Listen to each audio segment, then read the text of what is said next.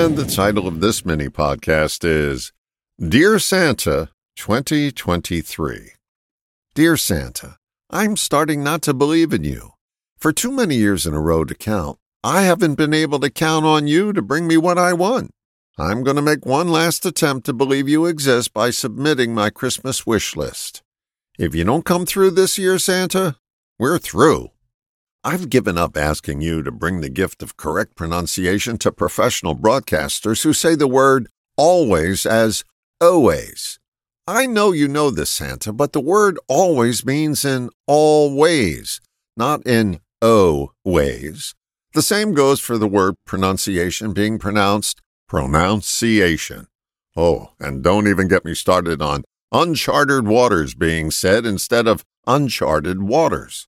I could go on, Santa, but I realize these requests are out of your reach. But you can honor the other things on my list.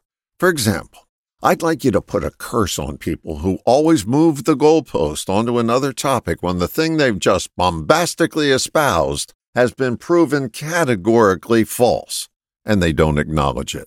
They deserve more than coal, Santa. Also, I'd like you to have the people behind the Ozempic commercials to come clean and admit that it was always intended to be a weight loss product, not a diabetes drug. And please bring chimney dust to customer service reps who ask to put you on hold for 2 to 3 minutes to research your issue and then hang up on you. My next request is a bit touchy because not only do other people do it, but friends and family as well. Namely, reposting outrageous lies on social media they haven't checked for honesty or accuracy. It reminds me of what the nuns told us in school. Passing on rumors is like opening a feather pillow in the wind. You never get all the feathers back. And finally, Santa, I've been especially good this year. Though I haven't completely stopped talking back to the TV, I have cut that activity way down. So the final thing on my list is this. Please have the male lead in all the Hallmark movies not to have a 3-day-old beard. It's upsetting to me, Santa, and I know you can convince them.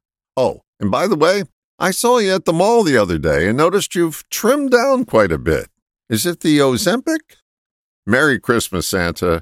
Signed, LJ. Little Johnny.